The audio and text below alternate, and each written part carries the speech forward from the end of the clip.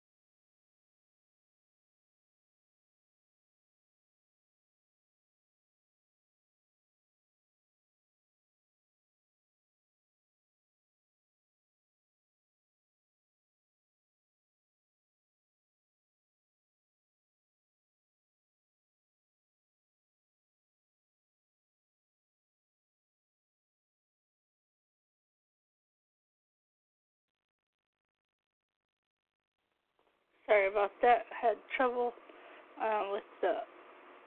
Had to hang up and call back. And well, right now I'm gonna get you started with Goldfish and the VIVO.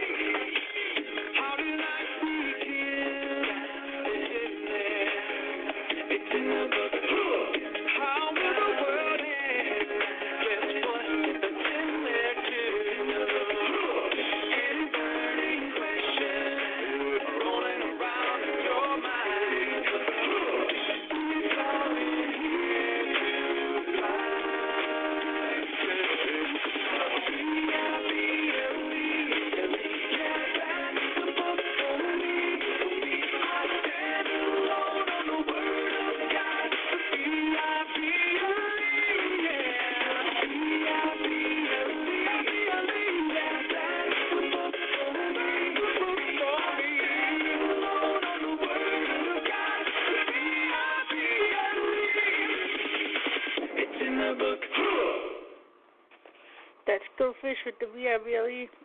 Sorry for technical difficulties. I had to call back in. First hung up because it said something like there's a problem. Then I had to call back in, and the show already started, so I didn't let me play any music either. So sorry about that. But thank you now for listening. I'm gonna get started with the lesson. This is called "Does the Bible Permit a Woman to Teach?" Permit a woman to teach. Thank you. Truth Be Told Radio. The following sermon is by John MacArthur, pastor, author, and Bible teacher with Grace to You. If you've never connected to Grace to You, we want to send you a free book by John called None Other, Discovering the God of the Bible. This detailed look at God's character can strengthen your trust in the Lord and deepen your love for Him. Request your free book by writing to noneother@gty.org. That's noneother@gty.org. The offer is good in North America and Europe through December 2019. And now, unleashing God's truth one verse at a time, here's Grace to You Bible teacher John MacArthur. Today I want to address a very important issue that has been stirred up on the Internet with me kind of in the middle of it. I do not like to give short answers. I don't like to get put in a position to do that because I feel like that just escalates confusion. So I want to take the opportunity to address the issue of women preachers this morning and to give you a more thorough answer from the Word of God on this very, very important subject. And I think by the time we are finished, you will understand what the Word of God has to say and how consistently it says it. So to begin with, let's open the Word of God to 1 Corinthians chapter 14. 1 Corinthians chapter 14. And I want you to look down at verse 33. Verse 33. For God is not a God of confusion, but of peace. And then this sentence really begins the text with regard to our subject. As in all the churches of the saints, the women are to keep silent in the churches, for they are not permitted to speak, but are to subject themselves, just as the law also says. If they desire to learn anything, let them ask their own husbands at home, for it is improper for a woman to speak in church. Was it from you that the word of God first went forth, or has it come to you only? If anyone thinks he is a prophet or a preacher or spiritual, let that person recognize that the things which I write to you are the Lord's commandment. But if anyone doesn't recognize this, he is not recognized. Just from that passage alone, there's no lack of clarity with regard to what the Bible says about women who preach. But in spite of the clarity of Scripture, this has become a monstrous issue in our day. One divine statement answers the question, what does the Bible say about women preachers? It's in verse 35, the last part of the verse. It is improper for a woman to speak in church. That's not ambiguous. That's not at all unclear. It is improper for a woman to speak in church. That is an absolute prohibition. And the word improper is chosen very, very carefully by the Holy Spirit to leave no lack of clarity as to the force of the statement. The word that is translated improper is iskros in the Greek. It really is the word that means disgraceful or shameful. It's something more than just improper. It's disgraceful. In fact, that is the way it is translated in 1 Corinthians 11:6 by the word disgraceful. That is the way it is translated in Ephesians 5, verse 12 as disgraceful or shameful. That same word is used in Titus 1:11, and there it is translated sordid. Sordid. A word that basically means base or shameful. It has the common sense of something that is known to be a disgrace. In the 5th chapter of Ephesians and the 4th verse, a word from the same root is used here. I'll read the verse. There must be no filthiness and silly talk or coarse jesting, which are not fitting.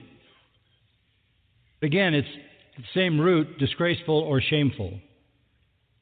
So, filthiness, silly or low talk, coarse jesting, which is usually sexual innuendo, these are disgraceful. Sordid, disgraceful, shameful. That's what this word means.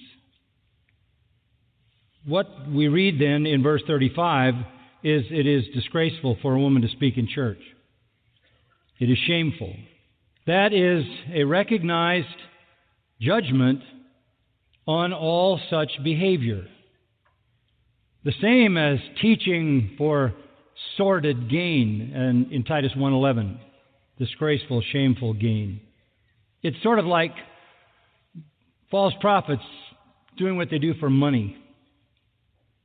And this unmistakable divine law and command is so absolute that we go back to verse 34, and the section actually begins, as you will note if you have an ESV, as in all the churches of the saints, the women are to keep silent in the churches, for they are not permitted to speak.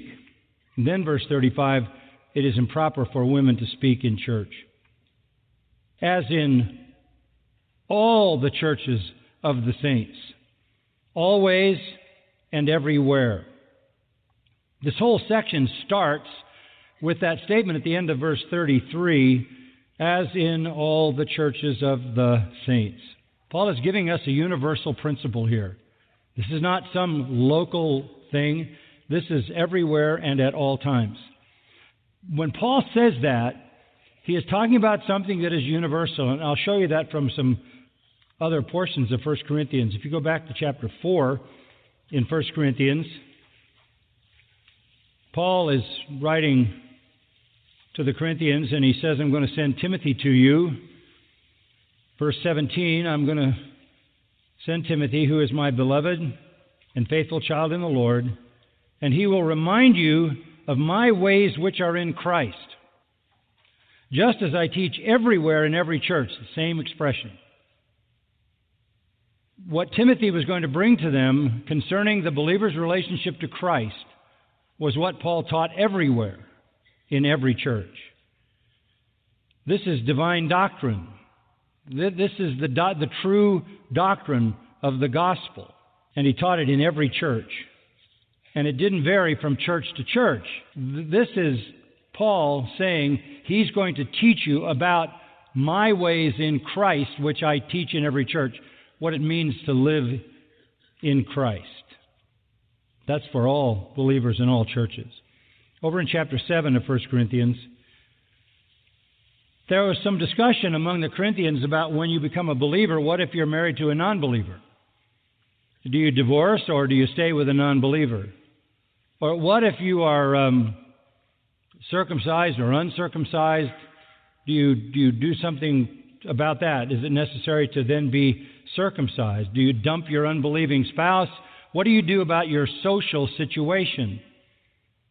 And he says in verse 17, only as the Lord has assigned to each one, as God has called each, in this manner let him walk. If you're married, stay married. If you're single, stay single. Don't worry about circumcision. He says that in the next verse, verse 18. These things do not matter. Down in verse 20, each man must remain in that condition in which he was called. Listen, becoming a believer is no excuse for a divorce, even if you have an unbelieving spouse. And what's important about this is, at the end of verse 17, Paul says, so I direct in all the churches. Again, he's teaching the same doctrine in all the churches, which Timothy will reiterate to them. He's setting up the same exact standards when one becomes a believer. You don't alter your life circumstance. Now that you're a believer, it doesn't mean you have to get married. It doesn't mean you should get a divorce. You stay in the circumstance you're in. That's the same for all believers in all churches. And then over in chapter 11, in verse 16, and we'll get back to this chapter a little later, but Paul is talking here about a woman submitting. And he's talking about a woman submitting in a way that's manifest by how she dresses, by what she looks like, by wearing the cultural symbols of womanhood to show her submission. But he knows that there will be women who fight against that. So in verse 16 he says, verse 16, if one is inclined to be contentious, we have no other practice, nor have the churches of God. It's the same for all women in all churches, in all times. You are to demonstrate manifestly your submission to your husband and thus to the Lord. So when Paul says, as in all the churches. He means the universal doctrine that's taught in the church. He means the universal behaviors that are taught to all believers, which means they stay in the social situations they're in. Christianity is no excuse to disrupt life at a social level. And it essentially means that women are to maintain submission to men in all churches in all times. Now, there's no lack of clarity. Again, I say, if you go back to 1 Corinthians 14, that Paul's words could be mistaken is impossible, as in all the churches of the saints, the women are to keep silent in the churches. They're not permitted to speak. It's disgraceful for a woman to speak. In the face of that, it might be shocking to you to know this, but in a survey conducted in 2017, about 80% of Americans are comfortable with a female pastor. 62% of practicing Christians are open to women pastors. 40% of evangelicals are fine with women pastors. In pastoral training, there's a degree, a graduate degree called a Master of Divinity. It's generally speaking a 3 or 4 year degree to prepare you for pastoral ministry. 50% of women enrolled in seminaries, 50% of, I should say, MDiv students in seminaries are women preparing for pastoral ministry. 25% of seminary faculties are women. That means you have women faculty members teaching women students to be pastors. 11% of seminary presidents are women. 27% of pastors across this country are women. This is an explosion. In 1960, 2% of clergy were women. The women's movement has basically just erupted in the church, and the last frontier for the movement is the evangelical church. The last frontier to fall victim to the rebellion of feminism along with cultural Marxism. Perhaps women pastors and women preachers are the most obvious evidence of churches rebelling against the Bible. I can't think of anything that's as far-reaching and transcends all denominations as the woman's rebellion against the Word of God with regard to women preachers. Women who pastor, women who preach in a church are a disgrace, and they openly reflect opposition to the clear command of the Word of God. This is flagrant disobedience. It has been acceptable in our culture and now acceptable even in the evangelical world. I read an article this week written by a woman. The title is Have MDiv Will Preach. And this woman writing this article said the article is designed to answer this question: how does sexism play a role as your congregation works to embrace the pastoral leadership of women? So if you're not willing to embrace the pastoral leadership of women, you're not biblical, you're sexist. Why is this such a far-reaching, vast rebellion against the Word of God? Why? Well, the answer comes all the way back in Genesis chapter 3, so turn with me back to Genesis 3 and we'll see how it all begins. We all know the story. Adam and Eve created in the garden, innocent. Eve comes out from under the protection of Adam, has an encounter with Satan. She is seduced, deceived. She sins. Adam follows up, sins. The whole human race catapulted into corruption. So the Lord curses the participants in that. The serpent is cursed in chapter 3, verse 13 and 14, and even 15. The man is cursed in verses 17, 18, 19. But the woman is cursed in verse 16, and that's very important.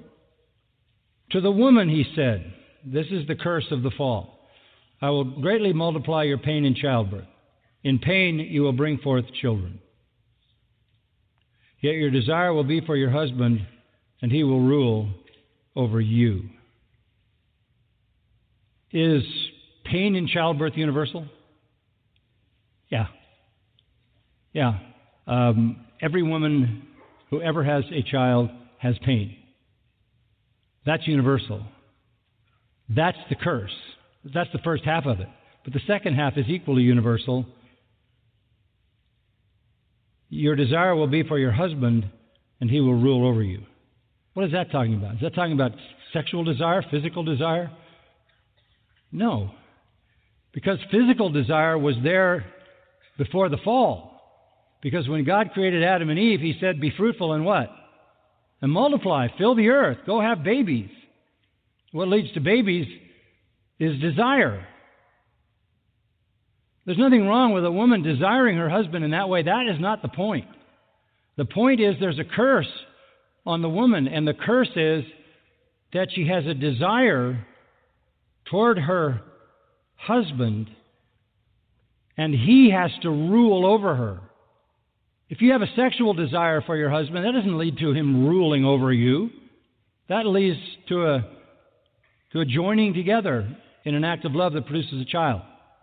What is this desire of a woman that forces the husband to have to dominate her? This is a curse. This sexual attraction and marital love is not a curse. But whatever this is, it's a bad thing, and it leads to conflict. Well, the answer comes in chapter 4. This particular phrase is only used twice in the Pentateuch, in the Old Testament, and here's the second one. The Lord says to Cain in chapter 4, while you're angry, Cain, you remember, offered an unacceptable sacrifice to God.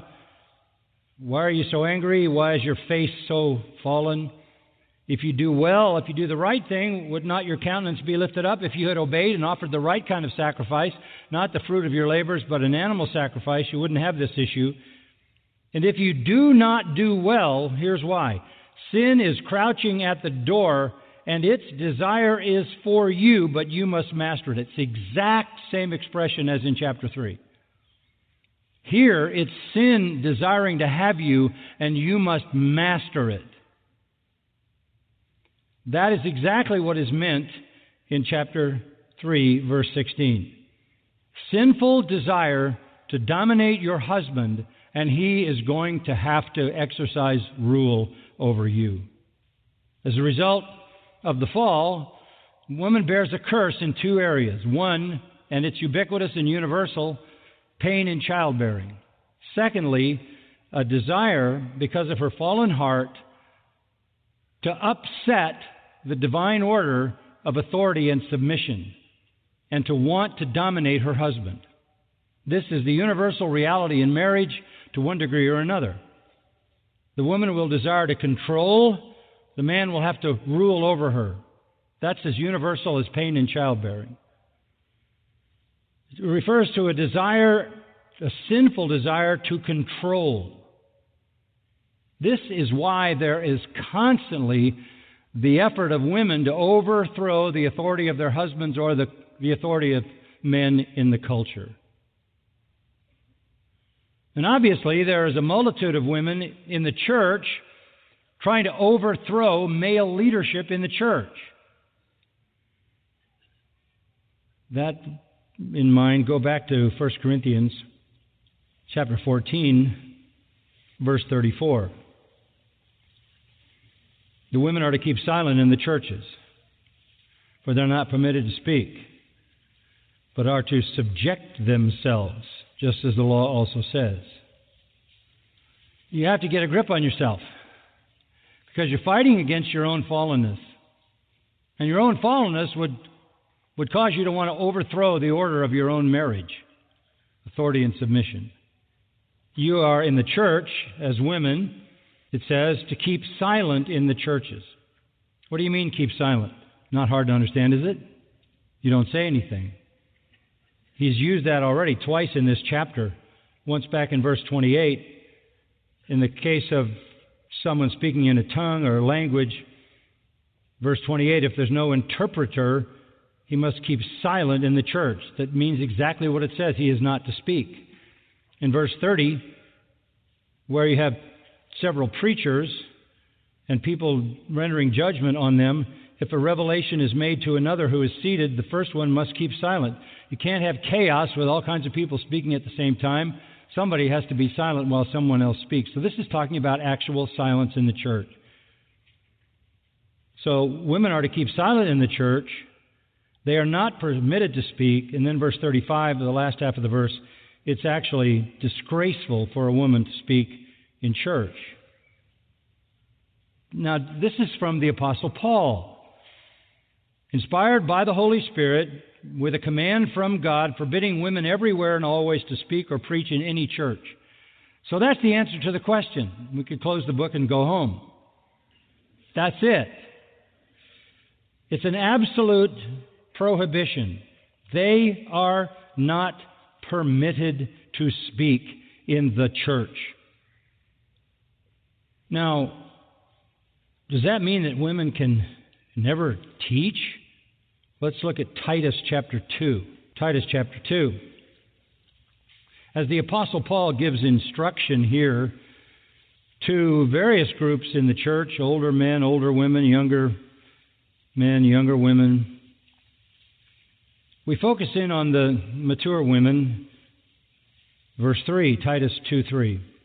Mature women are to be reverent in their behavior. A reverent behavior would be obedience to the Word of God, right? Would you be a reverent woman if you were a woman preacher? That doesn't reverence God. They're to be reverent in their behavior, not malicious gossips, nor enslaved to much wine, teaching what is good. Did you see that? Of course women can teach. Women are called to teach. They're called to teach other women. Teaching what is good, verse 4, so that they may encourage the young women. Older women teach the younger women. And obviously, they teach their children. Yes, women teach. Yes, they teach what is essentially good. And what is that they teach? What is that good that they teach? They teach young women, here's the lesson: love your husband, love your children, be sensible, pure, workers at home, kind, being subject to their own husbands, so that the Word of God will not be dishonored.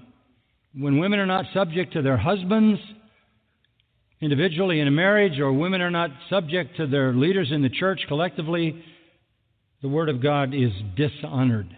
You can't say you're a woman preacher preaching the Bible and be, by virtue of that very role, dishonoring God and His Word. Yes, women teach. They teach out of a life that is reverent in its behavior, and that means it reverences God to the point that it obeys the Word of God.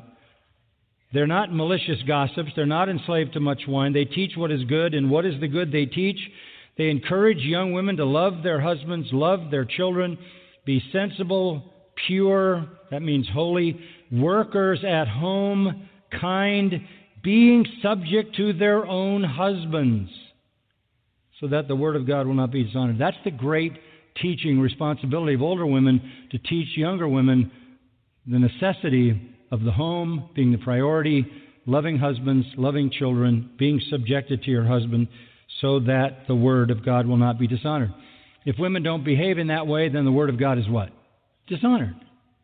So all these women running around as preachers, supposedly teaching the Bible, are defying what the Bible says. And they're propagating some kind of Christianity that is whimsical about how it handles the Word of God. Paul is saying, look, you've got to get a grip on yourself. Now go back to 1 Corinthians 14. He says,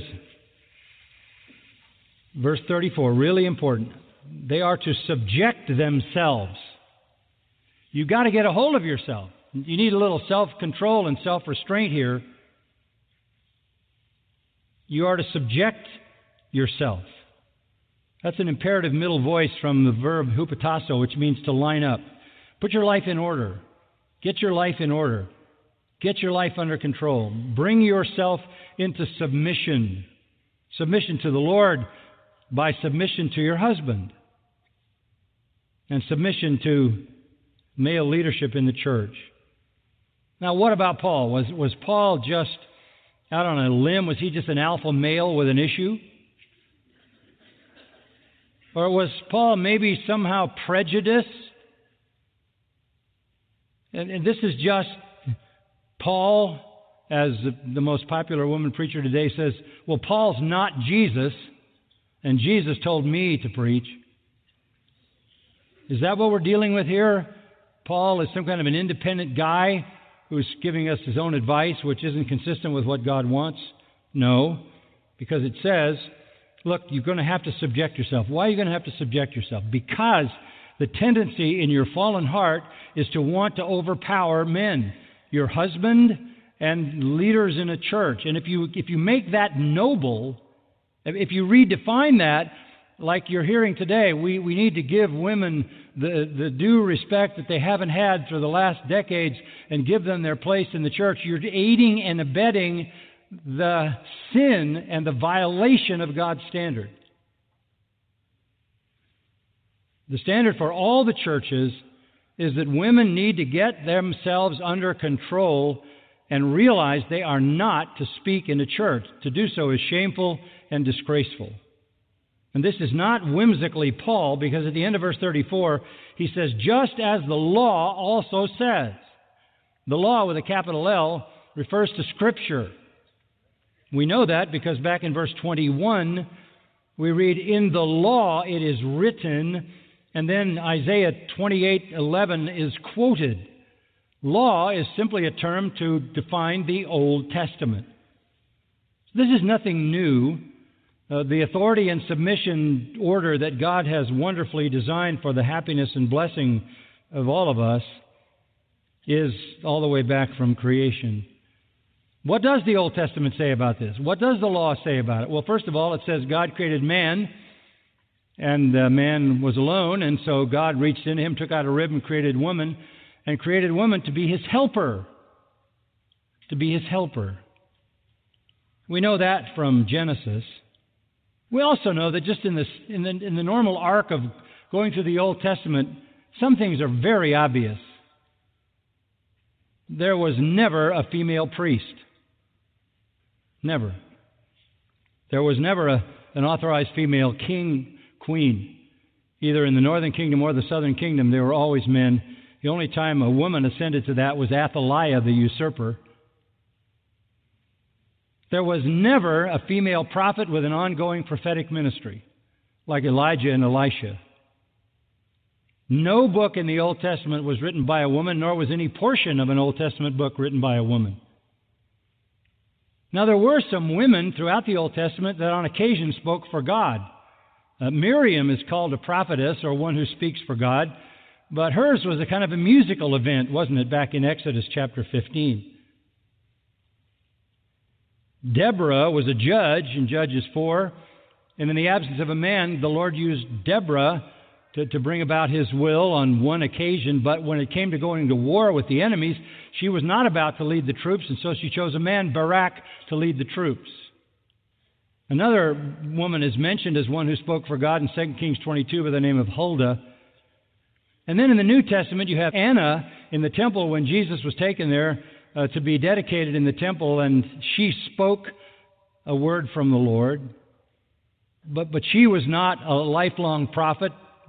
No woman ever had an ongoing prophetic role. But occasionally God used women to speak for him. In the New Testament, it was the daughters of Philip who on one occasion were used by the Lord to speak, not in a church service, but to speak for God. Those are all exceptions that prove the rule. You just cannot find any woman as a priest, any woman as a spiritual leader, any woman as a prophet, anywhere in the Old Testament. But the rebellion was on. Women were going to get their moment in the sun. And they did, tragically. Turn to Isaiah chapter 3. Isaiah chapter 3. Judgment is coming.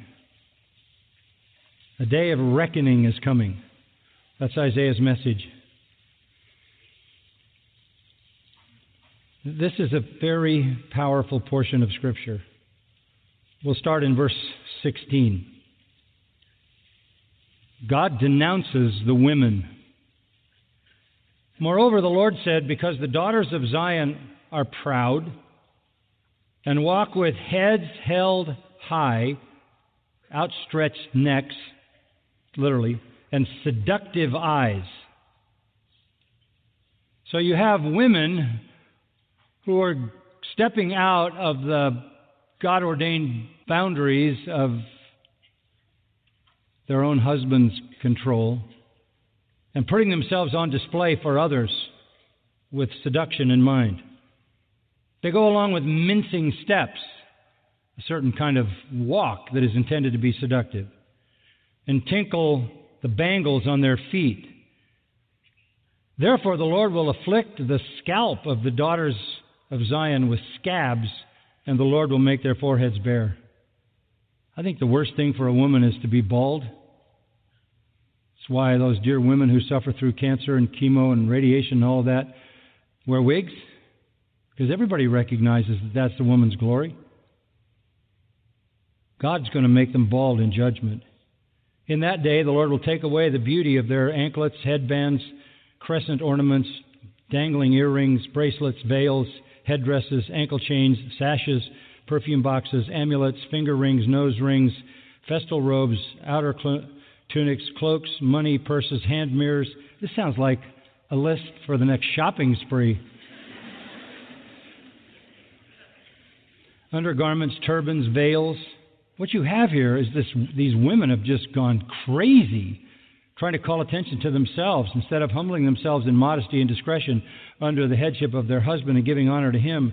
They brazenly flaunt themselves in a seductive way with all this ornamentation, anklets, headbands, crescent ornaments, dangling earrings. So interesting how the Lord is so specific about it. Not that any one of these things is wrong in themselves, but this is so outrageous. Bracelets, veils, headdresses, ankle chains, sashes, perfume boxes, amulets, finger rings, nose rings, festal robes, outer tunics, cloaks, money, purses, hand mirrors, undergarments, turbans, veils. Unfortunately, verse 24, it'll come about that instead of sweet perfume, there will be putrefaction. Instead of a belt, a rope. Instead of a well-set hair, a plucked-out scalp. Instead of fine clothes, a donning of sackcloth. And branding instead of beauty. And then here's the fallout. Your men will fall by the sword. Guess what? When women take over a culture, men become weak. When men become weak, they can be conquered. They can be conquered. You're watching that happen in this country. As more and more and more and more women ascend to power, more and more men become weaker and weaker and weaker, and the level of vulnerability just keeps escalating. Your men will fall by the sword because they become weak. You've literally lived out the curse of Genesis 3. You've desired to dominate them, and you've done it. And your mighty ones are going to fall in battle, and her gates will lament and mourn, meaning the city. And deserted she will sit on the ground. Guess what? When all the men have been slaughtered, you can sit there with all your jewelry and junk. You've been conquered because you've overpowered your protectors. Don't misunderstand this. This is what we are living in today.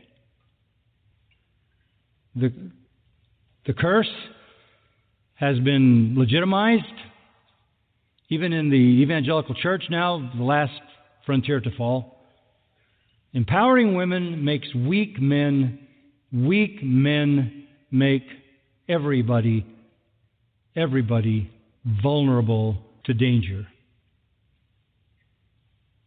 Go back to chapter 3, verse 12. O my people, their oppressors are children, and women rule over them. Now that's not intended to be anti-woman any more than it's anti-children. You just, let me tell you something. If children are in charge, we're in trouble. If women are in charge, we're in trouble. And if you look carefully at our nation, you would have to agree that it's childish, young, inexperienced, ignorant women who are ascending into power.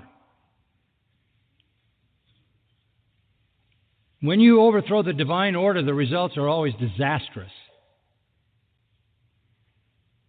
And again, it's not anti-women any more than it's anti-children, but it's a divine judgment on a nation that its young and its women are in power. Young people, it seems to me, and women are taking over churches. So there's plenty of Old Testament revelation to uphold the New Testament standard for women to keep silent in the churches. By the way, in the New Testament, there was no woman apostle, there was no woman prophet, there was no woman pastor, elder. No New Testament book is written by a woman. No sermon is ever recorded from a woman.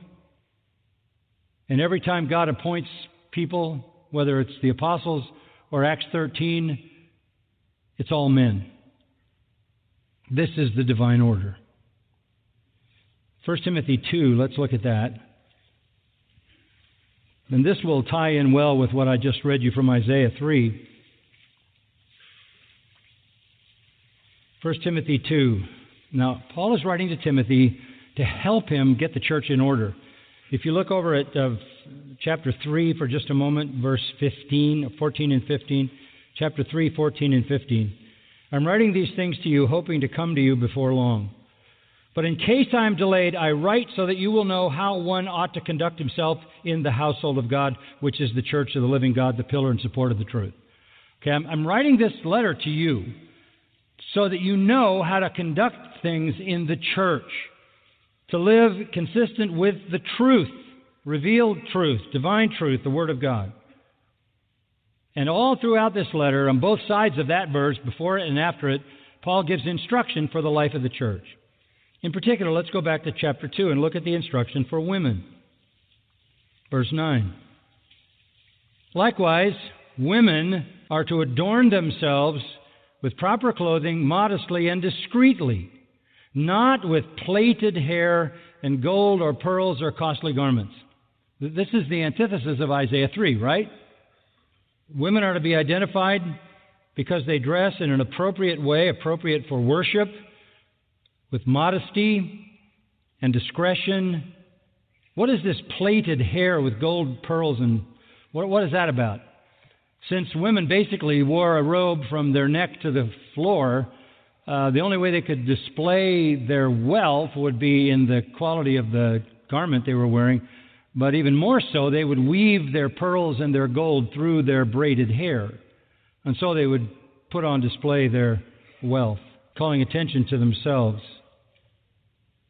I want women to adorn themselves with proper clothing, modestly and discreetly, not with plaited hair or gold or pearls or costly garments, but rather by means of good works, as is proper for women making a claim to godliness. You say you're a godly woman, then you should be manifesting good works. And what are those good works?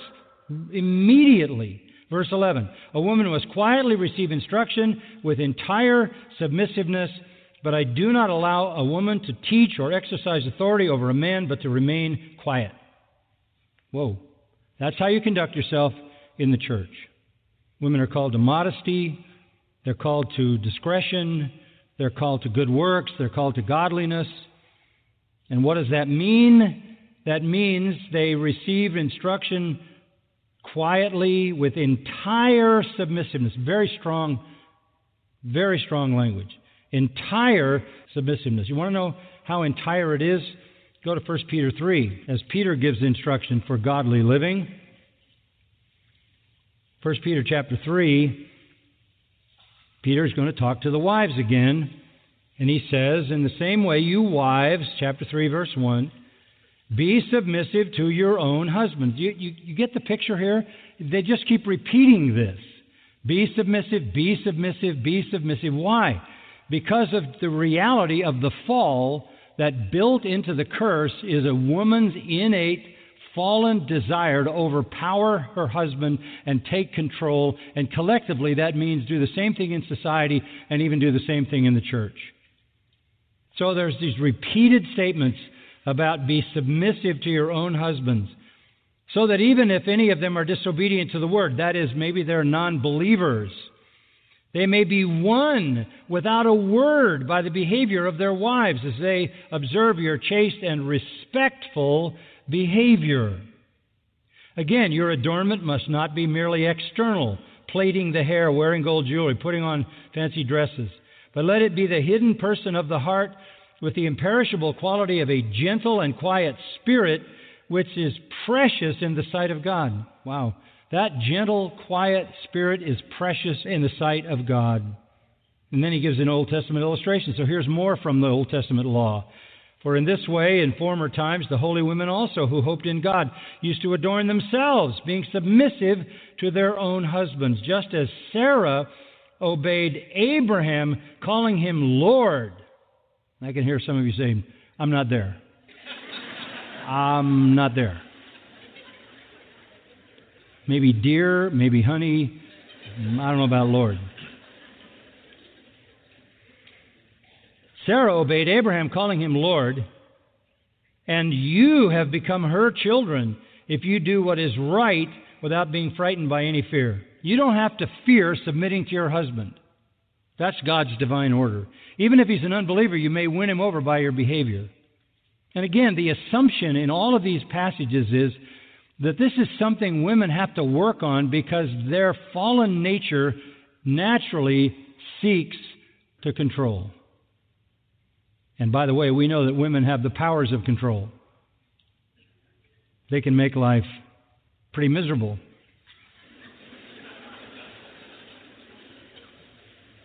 Do I hear an amen out there rumbling?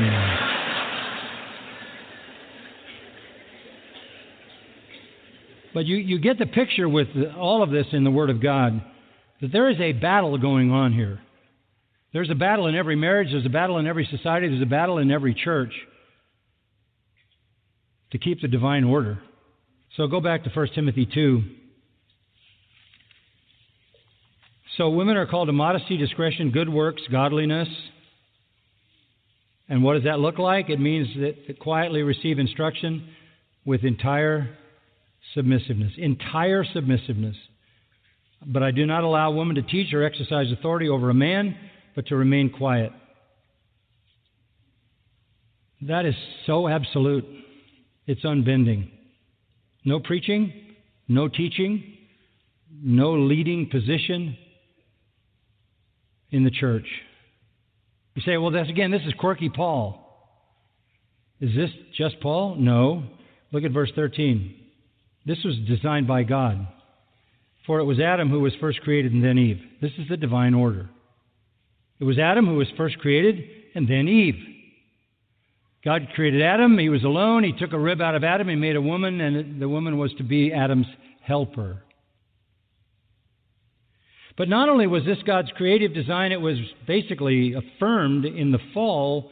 Verse 14, it was not Adam who was deceived, but the woman being deceived fell into transgression. This is a very severe warning. Very severe warning. A woman out from under the protection of her head is vulnerable because of typical women's sensibilities, passions, and compassion, because of their tendencies toward kindness, mercy, and care. They become more vulnerable when unprotected. Now, that is a reality today that is in no short supply, being exhibited by the vast number of women running around single who have neither a father nor a husband to protect them from deception. But the role of women in this authority-submission partnership was designed by God in creation and confirmed in the fall. What happened was Eve got out from under the protection of Adam. She was vulnerable. She was deceived. Adam was not deceived. He basically ate willingly.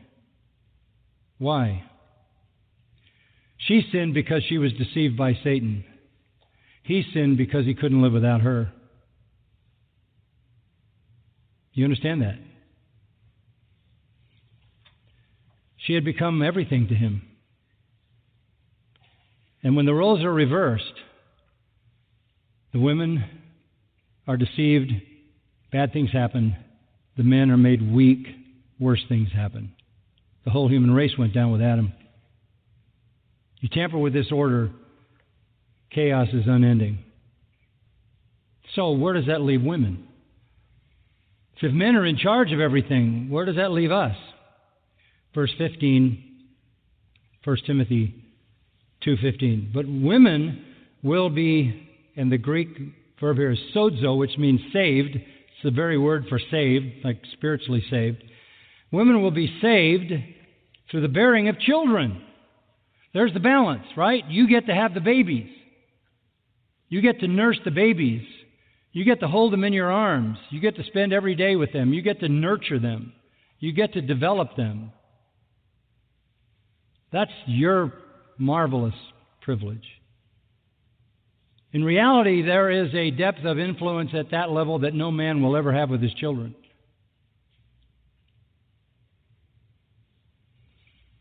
Now, what does it mean she'll be saved through the bearing of children? I remember when I was in Bucharest, Romania, some years ago, there was a pastor's conference of about 12 or 1,500 pastors and their wives in this church, and they wanted, after I spoke a lot, they wanted to have a Q&A. So one of the guys asked the question, what does this mean, women will be saved through childbearing? And I said, well, you just blurted out, well, of course it doesn't mean spiritual salvation. It doesn't mean you're going to go to heaven if you have babies. You know, you don't get eternal life by having babies. So it can't possibly mean that kind of salvation. It has nothing to do with your soul salvation. And all of a sudden the room got just dead flat. It was like somebody sucked out all the oxygen. And I could see confusion on the faces of men and women. And the moderator sitting next to me said, you just dropped a bomb. Because, you know, in our theology, you can lose your salvation. And one way a woman would lose her salvation, they had been taught, was by doing anything to prevent a pregnancy. So that's how they misinterpreted that. That's why they all had 15 kids. And these poor beleaguered women, and they're looking at their husbands saying, you had to be wrong about that verse? Of all the options possible, couldn't you have been wrong about, like, sprinkling or something? So I spent the next 20 minutes sorting that out. And then those dear people, of course, they wouldn't want to reverse anything because they loved their children. And even with a faulty theology, they had done what godly women do. They had brought children into the world. When Eve stepped out from under the authority and protection of Adam, she was vulnerable and she fell. And Adam, bound by his heart to her, abandons his own authority and becomes weaker and plunges the whole human race into corruption. Adam was not deceived. Eve was deceived. If we stay in the order that God has designed us, everybody flourishes. Men and women, by the way, as a result of the fall, are equally sinful. Adam needed Eve so much, he sinned willfully. We get that. We need you. The leadership of men, though, it was established in the creation and reaffirmed in the fall. No daughter of Eve should follow her path into forbidden territory of going out from under her authority, her God-given authority, and trying to live independently. Too much danger abounds. Actually, all human relationships are built on authority and submission. You would know that, right? You have a job. You get it, right? Authority and submission, somebody's in charge. Women are saved, go back again, by bearing of children. Literally in the Greek, begetting children. This is the woman's high calling. If, this is important, if those women continue in faith and love and sanctity or sanctification with self-restraint. Here we go again. Women are constantly being told, get a grip on yourself, be submissive, subject yourself, have some self-restraint, because the impulse of your fallenness is to overpower your husband. And there's reason for that, because your husband's not perfect, and you can find a lot of reasons that you'd like to get power. Right? A woman's high calling is to save herself from the stigma of the fall. She led the race into sin by being deceived. How does she reverse that? How does her life count for something good when it was a woman who led the whole race into sin? A woman reverses that by raising godly children. This is the highest and most influential life possible. Now, I understand God doesn't want every woman to be married. There's a gift of singleness Paul talks about in 1 Corinthians 7. And sometimes there are married couples that the Lord doesn't give children. But as a general principle, this is the high calling of women. Have children. Pour your soul and your life into those children. And that is the greatest of all influences.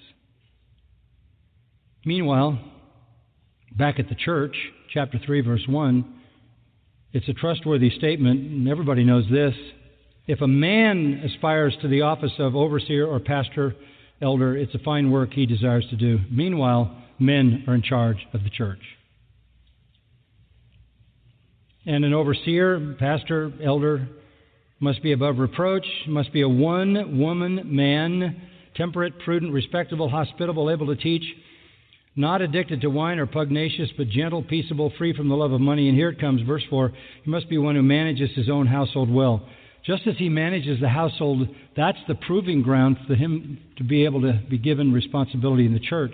Because the next verse says, verse 5, if a man doesn't know how to manage his own household, how will he take care of the church of God?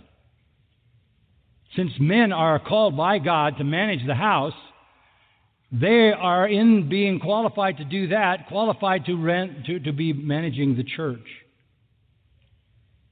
No woman is the head of a house. No woman can be the head of a church. Now somebody's going to say, well, what about 1 Corinthians 11? So let's look at that. Now, so far, it's abundantly clear what Scripture says about life in the church as regards women preachers. But here in 1 Corinthians chapter 11, in the very same book, without any confusion, Paul says in verse 3, 1 Corinthians 11:3, but I want you to understand that Christ is the head of every man. The man is the head of a woman. God is the head of Christ. God's the head of Christ. Christ the head of the man. The man the head of the woman. That's the order. That's the divine order. That's how it has to be. And then he says this, every man who has something on his head while praying or prophesying disgraces his head. Every woman who has her head uncovered while praying or prophesying disgraces her head, for she is one and the same as the woman whose head is shaved. Well, that's a strange kind of thing. What's going on here? In the course of life as believers, there will be times when women pray. Obviously, they're not doing it in the church, in the order of the church, in the service of the church. That's crystal clear. I showed you everywhere it says that. But in the fellowship of the saints and in the opportunity to preach the gospel, proclaim the gospel, give testimony, there are going to be times in homes, in social gatherings or whatever, that women are going to be praying. And there are times when women are going to be speaking. Praying means you're speaking to God about people. Prophesying means you're speaking to people about God. You're going to be speaking the truth of the gospel to someone. You're going to be praying to God on behalf of someone. So you're praying to God, talking to God about people, or talking to people about God. That's going to happen. And a great host, the Old Testament says a great host are the women who publish the good news.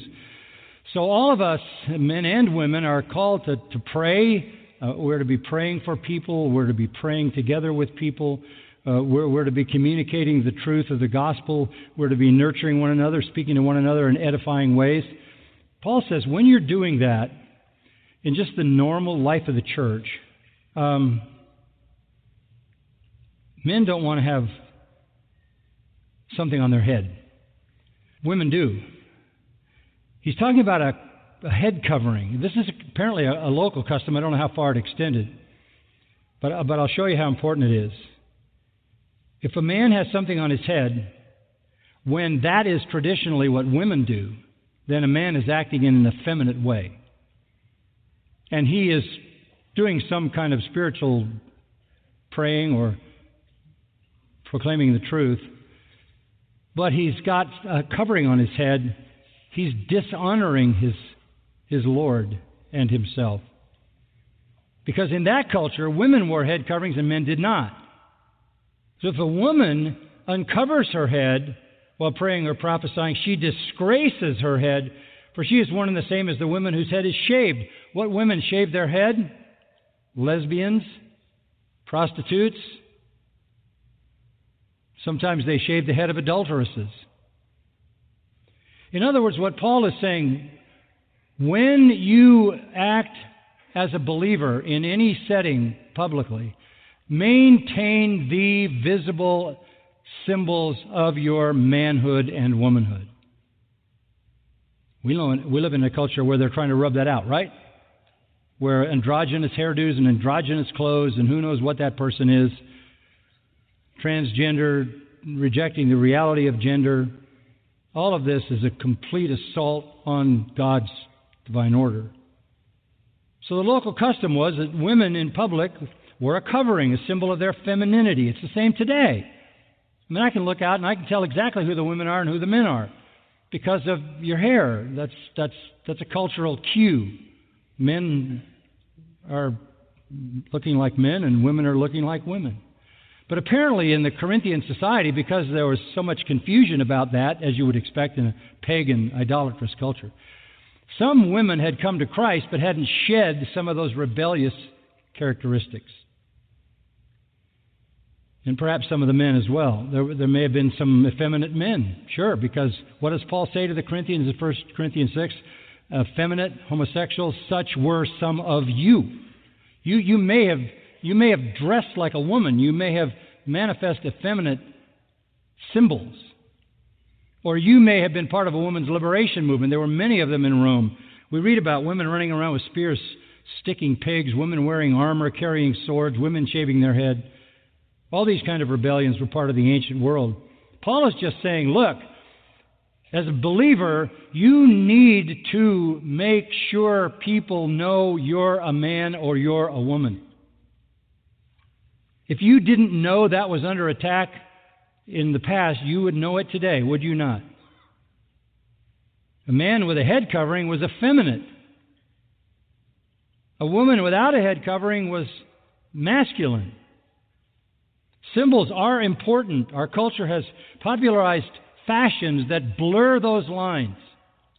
When you go shopping, guys, go to the men's department. And if you can't tell whether you're in the men's department or not, go somewhere else. Ladies, go to the ladies' department. No place for transvestism, cross-dressing, gender confusion. When a woman dressed in socially female style, she was declaring her understanding of God's order. She was declaring her understanding of the divine uniqueness of being a woman, and she was testifying to her submission to that divine design and her submission and devotion to her husband. And for a Christian, further, she was declaring her devotion to Jesus Christ. But as is clear in this letter, the Corinthians had a hard time separating from their former lifestyle, and they needed to be instructed to do this. Head coverings aren't the issue. Wearing those symbols that clearly designate you as a woman, that's an issue. Wearing those kinds of symbols that clearly declare you as a man, that's an issue. And this is God's design. Verse 7. Anything other than that is disgraceful. Verse 6 says, verse 7 says, a man ought not to have his head covered, since he is the image and glory of God, and the woman is the glory of man. God is the creator of man out of nothing. God is the creator of woman out of man.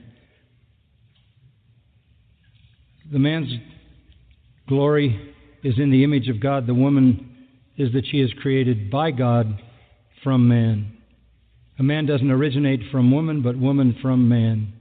For indeed, man was created for the woman's, not created for the woman's sake, but woman for the man's sake. In other words, keep these distinctions clear. Authority, submission.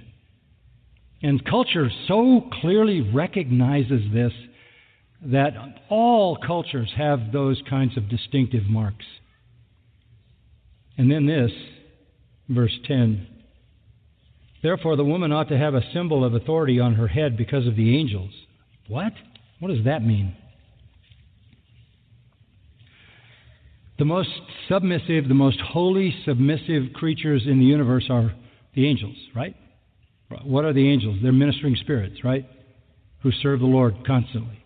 So they are the purest and highest of all submissive creatures. And when women demonstrate their submission, they put their obedience on display to that most submissive of all creatures, the holy angels. And you know, in Ephesians 3, it says that, let's just read you this verse, what the Lord is doing in the church. Chapter 3, verse 11. What He's doing in the church is bringing to light the administration of the mystery, the gospel, which for ages has been hidden in God who created all things, so that the manifold wisdom of God might now be made known through the church to the rulers and the authorities in the heavenlies. Who are they? Angels. The Lord is working His work in the church to put the church on display for the angels. And the angels expect to see the church and see in the church the Lord glorified. How disappointing it must be for angels to look down and see rebellious women trying to usurp leadership, preaching roles, overpower their husbands. Wherever you have that kind of woman, you have weak husbands. Wherever you have a collection of those kinds of people in leadership, you have weak men. Wherever you have weak men, you have the inevitable destruction of whatever that entity is. Back to 1 Corinthians 11. Let's talk spiritually, though. Verse 11, however, in the Lord. Now, we're not talking anymore about just sexual distinctions here. But in the Lord, neither is woman independent of man, nor is man independent of woman. For as the woman originates from the man, so also the man has his birth through the woman, and all things originate from God. So what he's saying there is, spiritually, we're mutually dependent. I mean, at the base of life, we're mutually dependent. So this isn't making one less than the other. These are just God-ordained roles. And in the Lord, that's why Galatians 3:28 says, and there is neither male nor female in Christ. You're all one in Him. Spiritually speaking, we're all one. There's no hierarchy. So, verse 13, he asks the question, judge for yourselves. Is it proper for a woman to pray to God with her head uncovered? No. Does not even nature itself teach you that if a man has long hair, it's a dishonor to him? But if a woman has long hair, it's a glory to her, for her hair is given to her for a covering. I read some time ago that women's hair actually grows faster than men's because God has built in that hair as a covering. If a man has long hair trying to look like a woman, it's a dishonor to him. He's a weak man. But if a woman has long hair, it's a glory to her, for her hair is the testimony to the covering that symbolizes her submission. You don't like this? Verse 16. If one is inclined to be contentious, is that you? We have no other practice. Sorry. Nor have the churches of God. There's that phrase again. This is it for every church, in every place, all the time. We have no other practice. This takes us back to 1 Corinthians 14:33, the universal standard for all the churches of all the saints. Now let me give you a perspective, okay? Humanity is made up of families by God's design. And where God-ordained families are strong, you have a strong culture, you have a strong church. The relations in those families follow into society, and you have an ordered society. These relations follow into the church, and you have an ordered church. Men lead, feed, protect, provide. Women support and nurture. Children obey. So the church should be the highest manifestation of that divine order. And that's what Paul says in Ephesians 5. As husbands love their wives and wives submit to their husbands, the church is seen in that marriage, because that's the relationship that it has to its Lord. That's God's design. However, the world, particularly the world we live in, is very different. It is not made up of families anymore. It's made up of individuals. Individuals. Marriage means very little to anybody, whether you get married or not. And if you do get married, you get divorced as fast as you can get married. Family doesn't mean anything. Male authority doesn't mean anything. Female submission doesn't mean anything.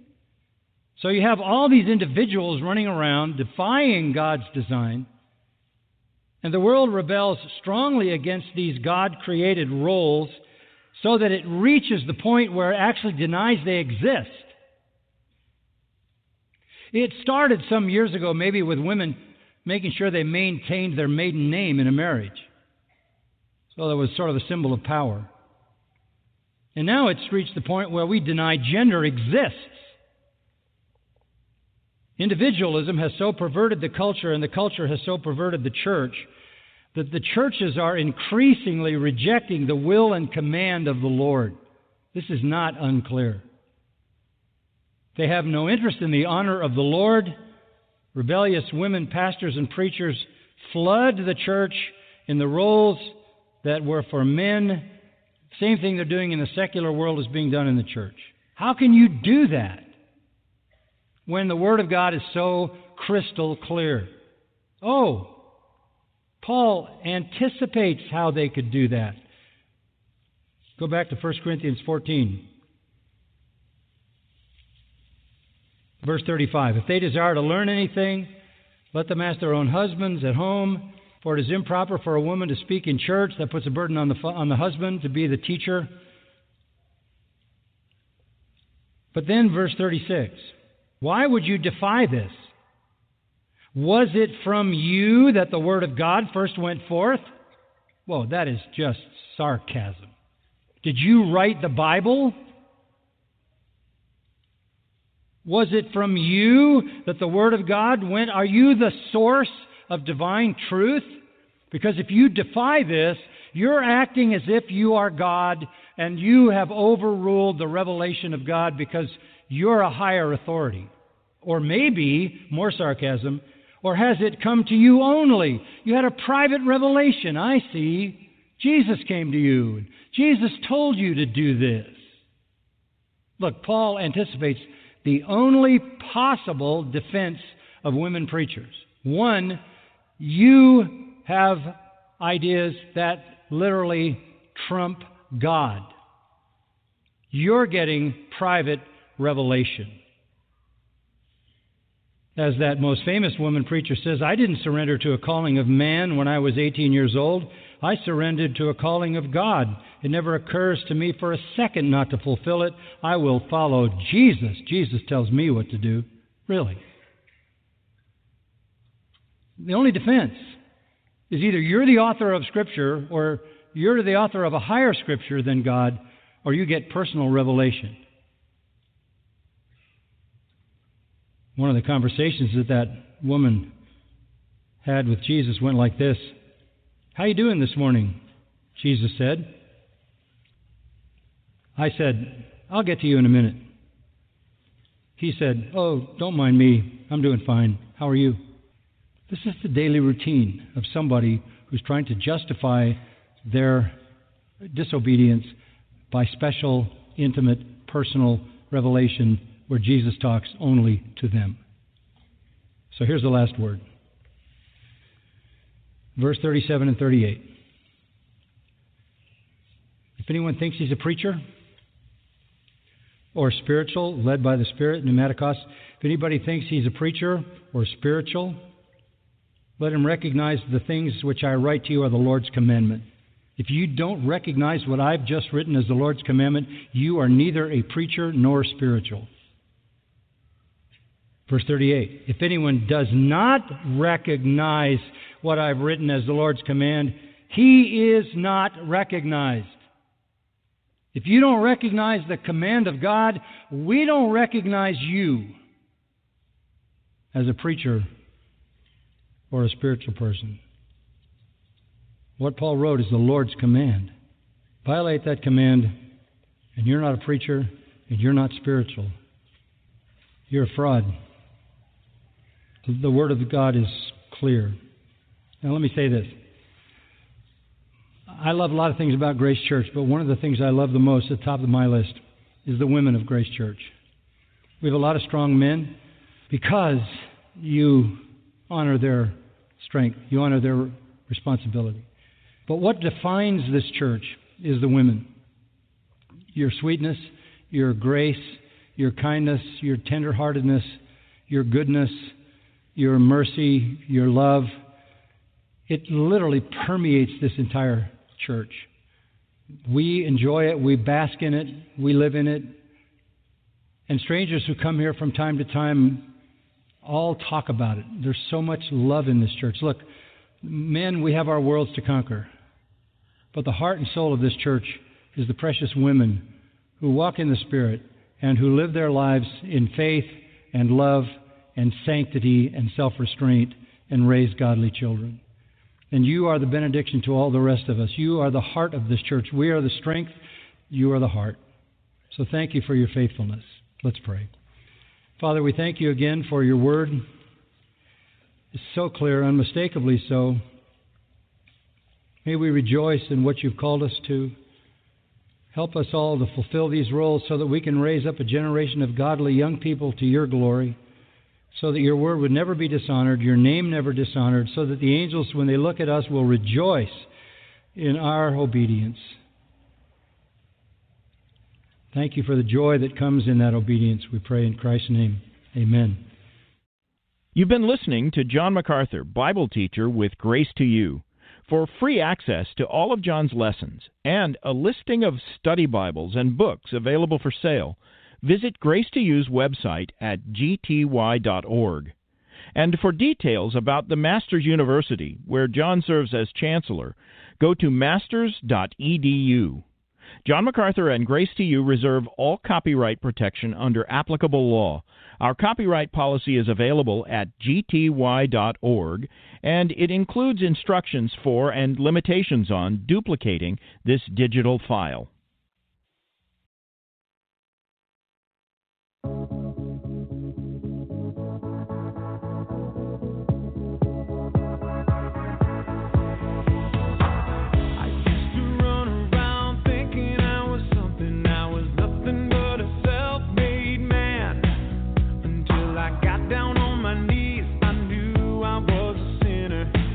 When my journey began, how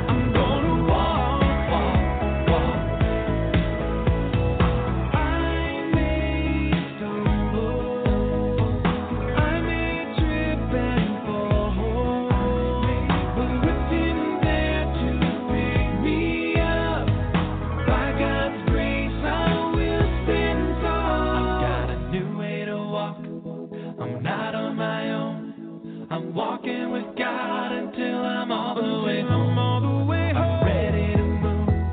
I'll go where He leads. With God at my side, I have all that I need. And when the journey is hard, my strength all but gone, I'll lean on His word and I will press on. With my final step, my Savior I'll see, and I will look down in awe at the scars on His feet as we walk. I'm gonna walk, walk, walk. Yeah, I'm gonna walk with God. I'm gonna walk, walk, walk.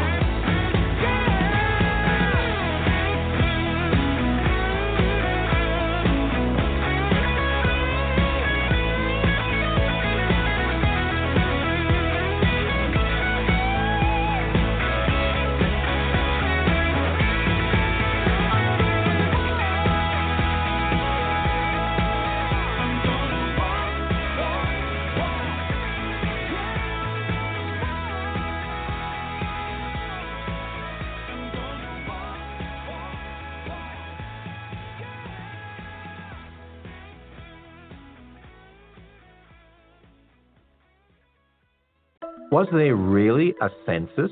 This is Ken Ham, head of the ministry that built a full-size Noah's Ark south of Cincinnati. Now, the book of Luke records a census issued by Quirinius, governor of Syria. Every man was required to return to his hometown to be registered. Now, that's how Joseph and Mary ended up in Bethlehem for Jesus to be born, in accordance with prophecy. But some scholars said there never was such a census.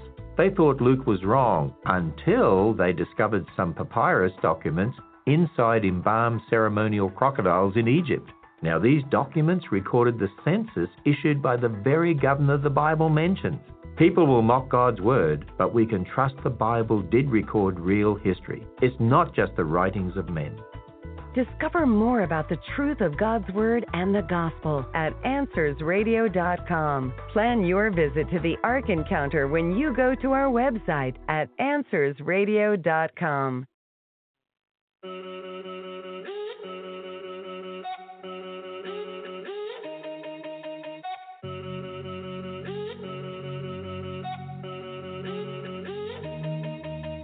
Lord, I'm writing this to you. I really hope you hear my heart. When thinking about describing you, I really don't know where to start. Can't start at the beginning, cause you are before the beginning, way before the beginning. And this fallen world's distorted opinions. It was just the Holy Trinity, ruling from infinity. Glory blazed tremendously, loving one another endlessly. Billions of years ago, outside of what we know as time. Nobody else was there to know, but Lord, here's the thing that blows my mind. As long ago as that was, as long ago as that was, you have not changed, Lord. Oh Lord, Lord, Lord. As long ago, as long ago, as long ago as that was, you're still the same. You have not changed. What can that mean? But my God is immutable. Immutable, you are beautiful. You never change, you remain the same. Immutable, beautiful. You never change, never change. Forever you reign, you remain the same. You will never change, you will never change. Immutable, beautiful. You never change, never change. I was thinking just the other day how you reign supreme by far. Not just because of what you do, but simply because of who you are. There's none like you in existence. You are God and you need no assistance. Even though we show you resistance, you sent Jesus to close the distance that existed between God and man, according to your sovereign plan. We changed many times in one lifespan. I've changed even since this song began. Lord, I'm so glad that you're not like us. All that you do will certainly last. You are the rock that we can trust. Shows us back in eternity past. As long ago as that was, as long ago as that was, you have not changed, Lord. Oh Lord, Lord, Lord. As long ago, as long ago, as long ago as that was, you're still the same. You have not changed. What can that mean? But my God is immutable. Immutable, you are beautiful. You never change, you remain the same. Immutable, beautiful. You never change, never change. Forever you reign, you remain the same. You will never change, you will never change. Immutable, beautiful. You never change, never change. When I think about my ups and downs, all of my inconsistencies, all of my idiosyncrasies, still you pursue relentlessly. At times I wonder how this can be. Surely it's because of the cross, where Jesus paid the full penalty and bore the burden of sin's great cost. I'm saved by grace through faith in God. I look to Christ and I trust He died. So even though I'm being sanctified, I can't be any more justified. His work is finished, that cannot change. And with this knowledge I am free. Forever this grace it will remain, because of what happened on Calvary. As long ago as that was, as long ago as that was, you have not changed, Lord. Oh Lord, Lord, Lord. As long ago, as long ago, as long ago as that was, you're still the same. You have not changed. What can that mean? But my God is immutable. Immutable, you are beautiful. You never change, you remain the same. Immutable, beautiful. You never change, never change. Forever you reign, you remain the same. You will never change, you will never change. Immutable, beautiful. You never change, never change. Was Caiaphas a real person? This is Ken Ham, CEO of the Apologetics and Evangelistic Ministry of Answers in Genesis. During the time of Jesus, Caiaphas was the high priest. Now, the Bible records that fact, and so because God's word is infallible, we know it's true. But many scholars claim the four Gospels were written many, many years after the events were supposed to have happened. They say we can't trust them as historical records. But a burial box belonging to a certain high priest was discovered in a burial cave, and that high priest was Caiaphas. This was the first evidence outside the Bible that he lived and was a high priest. You know, archaeology will never disprove the Bible because it's a book of history. We can trust what it says. Subscribe to receive free daily email insights from Ken Ham when you visit our website at AnswersRadio.com. Get equipped to defend the truth of the Bible at AnswersRadio.com.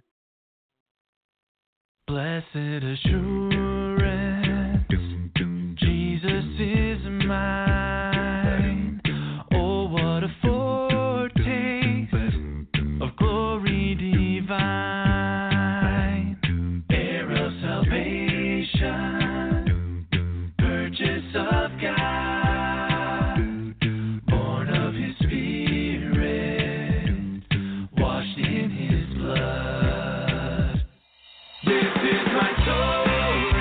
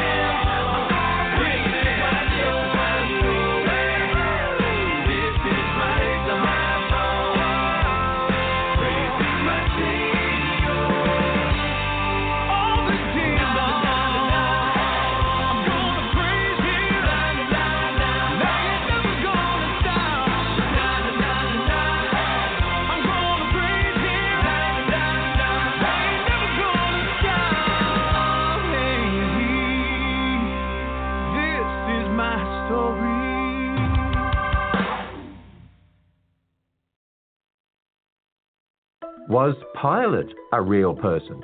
This is Ken Ham on a mission to call the church back to God's Word and the Gospel. The Bible records Pontius Pilate as the man who eventually handed Jesus over to be crucified, but many scholars didn't believe he ever existed. They claimed the only place that mentioned Pilate was the Bible. Sadly, many scholars automatically discount the Bible. They don't want to believe that God says who he says he is, and they refuse to believe what he said he did.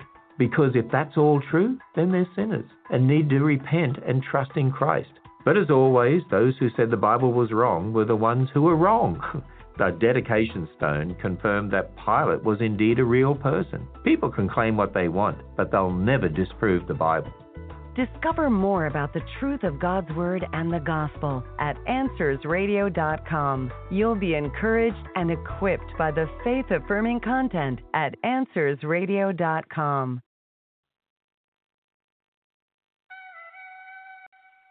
Hey, yo, they said it was over, man. They said it was over. But it ain't over. We just getting started. Yo, 7,000, we all at. Let's go! Stand up, hands up.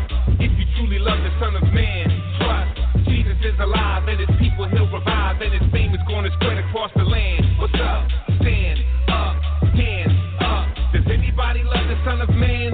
Trust Jesus is the King, so his people we will sing and forever say worthy is the Lamb. What's up? Surprise, no surprise, I'm back in your section with Jesus, his death, burial, and resurrection. More power than gravity, his knowledge and strategies confound the academy. Bow to his majesty, he paid sin's salary, took up blame on Calvary. Those who love his name spread his fame is the policy. All eyes on the matchless price of his sacrifice. Let's prize our Master Christ and rise in the afterlife. What, did we forget about the holiness of God or something? Did we forget that God owes us a ride or something? See the snake bruise when Christ came to save dudes who hate truth. The gospel is not fake news. Our debt is sin, the gospel sweeter than it's ever been. Ain't nothing changed, let us in, we got the medicine. It's still human emergency, the serpent attack. You think Jesus can't save? That's alternative facts.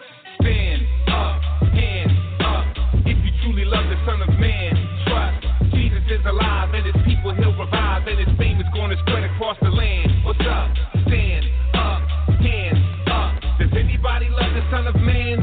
Trust Jesus is the King, so his people we will sing and forever say worthy is the Lamb. What's up? Stop and listen to my composition. Lots of rhythm, but not traditional, kinda different. But God's consistent, no contradiction, my proposition. Through crucifixion, he mocked and crippled his opposition. It's not some fiction I'm spitting, the Son of God is risen. And my incentive for godly living is I'm forgiven. Jesus came to unlock the prison. And through the Spirit, he brings a new birth like an obstetrician. At times I listen, a lot of Christian hip-hop is missing. The proper vision is my suspicion, we dropped the mission. Not to this, but the word of God, is it not sufficient? The doctrine is that the gospel fixes our shot condition. God the Spirit supplies conviction through proper diction. Against the backdrop of our tradition, the gospel glistens. A squad of Christians go out and witness, that's God's commission. Cause Jesus Christ got the top position, no competition. Stand up, hands up. If you truly love the Son of Man, trust Jesus is alive and his people he'll revive and his fame is going to spread across the land. What's up?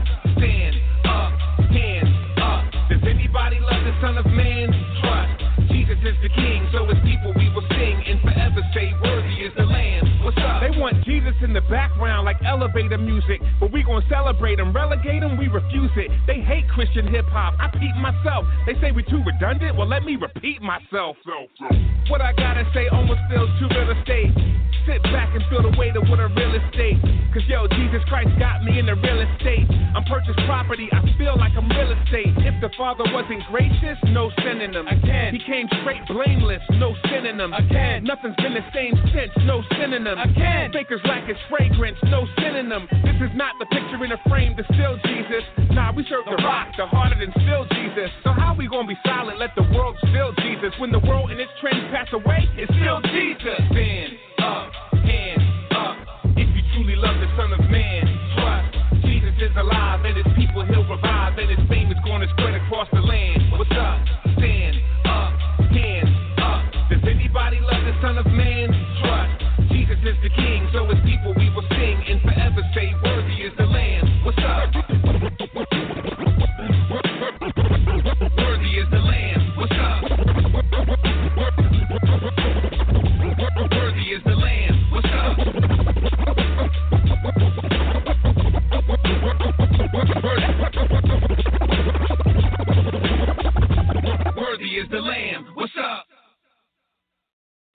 Can we trust the New Testament?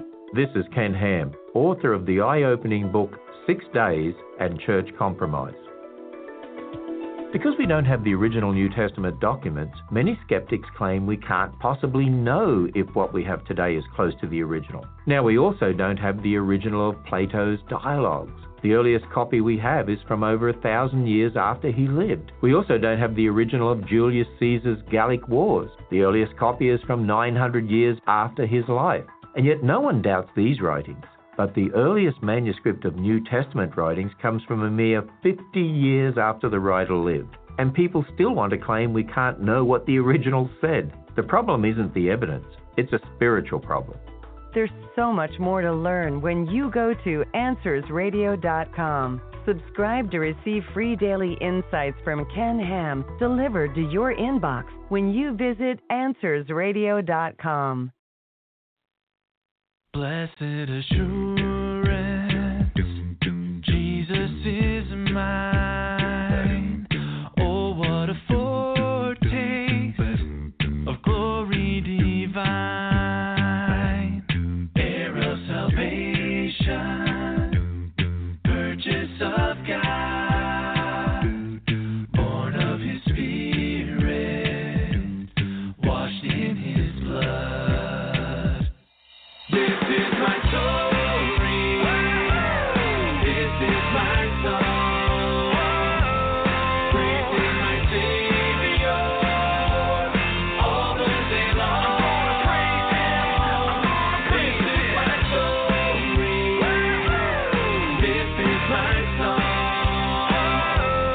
Praising my Savior all the day long.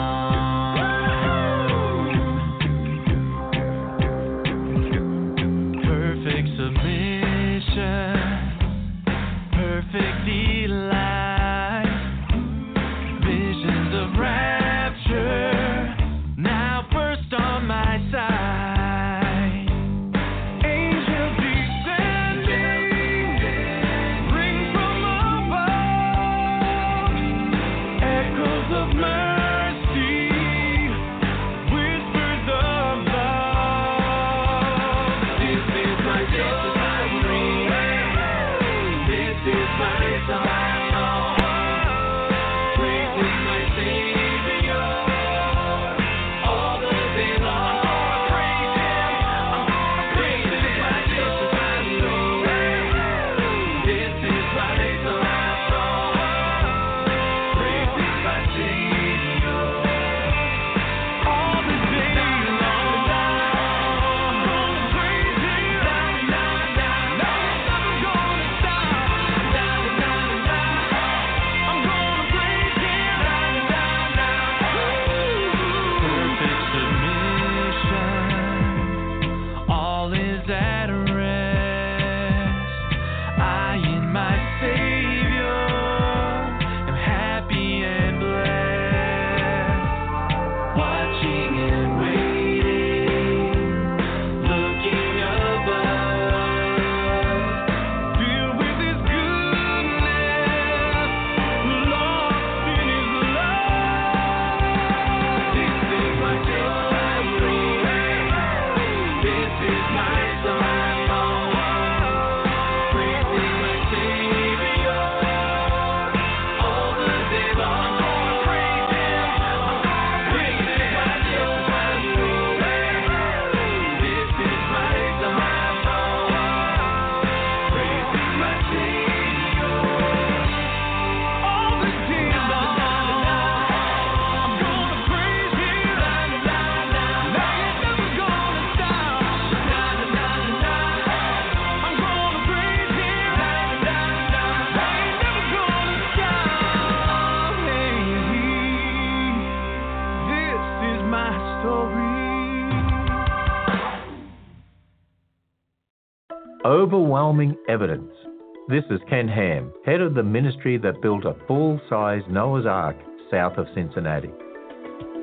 Some scholars claim we can't possibly know what the New Testament authors wrote since we don't have their original writings. But we can compare all the copies of the Bible manuscripts we have to see where they disagree and figure out what the original said. The more copies, the better. Now, no one doubts that we have writings of Plato who lived before Christ, even though we only have 7 copies from over 1,000 years later. Or Julius Caesar of ancient Rome with his few writings that date 900 years after his death. But why doubt the New Testament? We have 26,000 manuscripts from within 50 years of the original. It can be trusted. Listen to this program again or view a complete transcript when you go to AnswersRadio.com and plan your visit to the Ark Encounter when you go to AnswersRadio.com.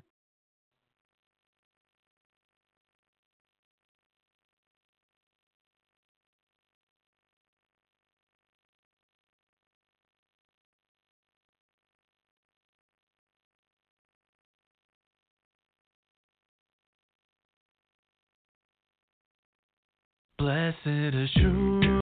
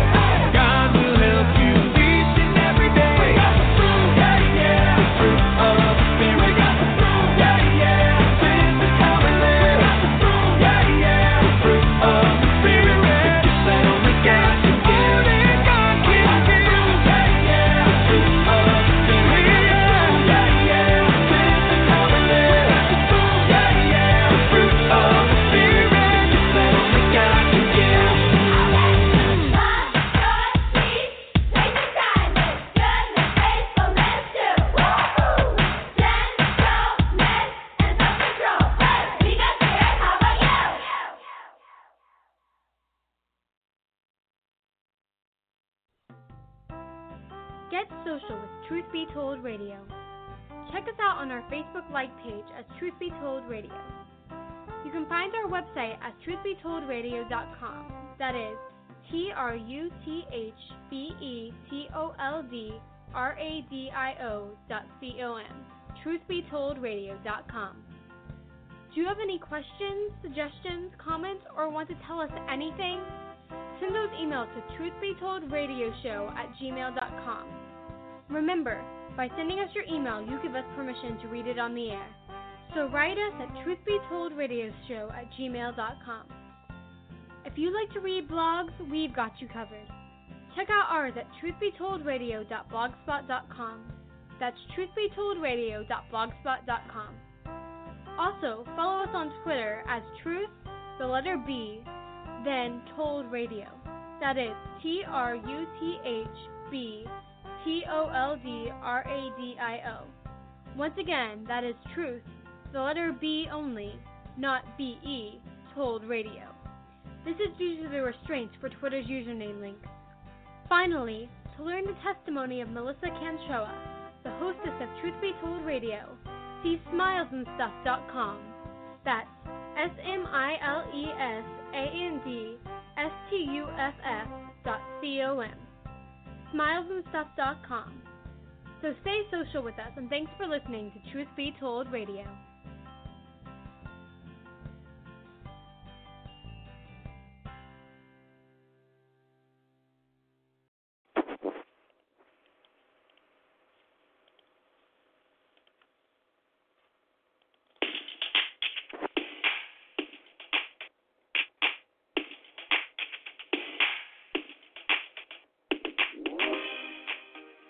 This is Ian, a very likable man who actually walked away from me before I could share the gospel with him. When I'm going through the commandments, in my heart I'm saying, stay with it to the person, because I know there must be a thorough knowledge of sin so someone will see their need of God's mercy. We've got to talk about the disease, which is very uncomfortable, so the person will see their need to take the cure. And so, never be discouraged if someone walks away from you. It happens to me. It may happen to you. It happened to Jesus with a rich young ruler. And always remember that salvation is of the Lord, that it's God that saves people. So just pray for the person that God will continue to follow them and they'll hear the gospel at the right time. So, Ian, you were here for the earthquake last night? Yes. Did it make you pray? No. What size earthquake would get you praying? 8.2, 8.3, 8.5? Do you need the ceiling coming down on you, people dying around you, your blood being crushed out of your body? What would make you pray? Yeah, I mean, it would probably have to be some sort of, like, imminent sense of death, and then I would have to, I'm not quite sure how I'd respond to it. I've not been in a situation like that, but I would expect something. When you're in a situation like that, you're going to die. Death is imminent. They say there's only two things in life that are sure. Do you know what those two things are? Death and taxes. That's a lie. A lot of people avoid taxes. You just need a good accountant. But nobody avoids death. 10 out of 10 die. We're part of the ultimate statistic. So do you think there's an afterlife? What do you mean by an afterlife? Do you think heaven and hell exist? I don't know. I haven't really come to a real solid opinion about that. Do you think about it much? Not particularly. It crosses my mind about an afterlife. You know, if you're asking about, like, my spiritual beliefs, you know, I think more about, you know, the energy in our spirit going back into the world, and whether that we maintain a level of consciousness in a sort of, I guess, heaven or hell type of idea or traditional idea of that. I don't know that I really believe in that. I think more that our energy goes back. I don't know whether or not we maintain a consciousness. Are you afraid of death? No. Come on, everybody is. Pardon? Everybody is. There's something in you that says, I don't want to die. Life is better than death. People that commit suicide are driven there by some insane circumstances, but guarantee nobody in his right mind wants to die, you know? Well, the thing that I want to die is different than whether or not I'm afraid of it. I mean, you know, I think I've led a pretty good life for the most part. And you're a good person? You've got nothing to fear when you face God? I'd certainly like to think so. How many lies have you told in your life? Oh, gosh, I don't know if I can count them, but very few. Okay. Have you ever stolen something, even if it's small, in your whole life? I mean, what does it mean to steal something? Take something that belongs to somebody else. With the intent to deprive them of that. So irrespective of its value, God's your witness, have you ever taken something that belongs to somebody else? Yes. It was like pulling teeth. Well, why was the hesitation? Well, I mean, so for example, if you say something like, you know, I mean, I know, for example, that my parents might, you know, let me have their food. I can go into the refrigerator anytime I want. And that's not theft. Stop it. Come on, you know what I'm talking about. I have not gone into a store, put something in my pocket, and left, or anything like that. Ever downloaded music off the internet that's not yours? So that's a good point. Well, I'm going to maintain the fifth on this one since I'm on record. That's theft. Have you ever used God's name in vain? Yes. It's called blasphemy when you do that. It's when you take the name of the God who gave you life, family, freedom of this country, the blueness of the sky, beauty of music, color, laughter, all these pleasures, and you've used his name as a cuss word. Would you use your mother's name as a cuss word? So what's happened here is that there's this idea that using God's name in vain is a sin, and that is part of a belief. And whether some people believe that and others don't necessarily believe that. Right. So have I ever used my mom's name in this as a cuss word? No. Because you dishonor her. It'd be a terrible thing to do. It wouldn't make much sense. I don't think anybody would really understand. Okay, well, make sense for me why you'd use God's name as a cuss word. Make it make sense. Because it's understood as, as an emotion or as an exclamation. If somebody were to throw that out there, then people would understand, oh, this person is frustrated, or this person is upset, or people would know what the purpose of saying that was. Yeah, instead of using a filth word beginning with S to express disgust, we take the name of God, the holy name of God, and use it in its place. It's called blasphemy. Very serious sin. I want to go, and I appreciate your patience with me. Jesus said, whoever looks at a woman and lusts for her has committed adultery already with her in his heart. Have you ever looked at a woman with lust? So I think that this interview is kind of going in a direction which I'm not particularly comfortable in continuing. You want me to stop? Yes, please. You hot in the kitchen? I'm just not interested in continuing, a kind of conversation where I feel like I am now trying, where it feels like you're trying to convince me of something. Okay. And so I would like to terminate this. Okay, nice to meet you, Ian. Thank you, sir.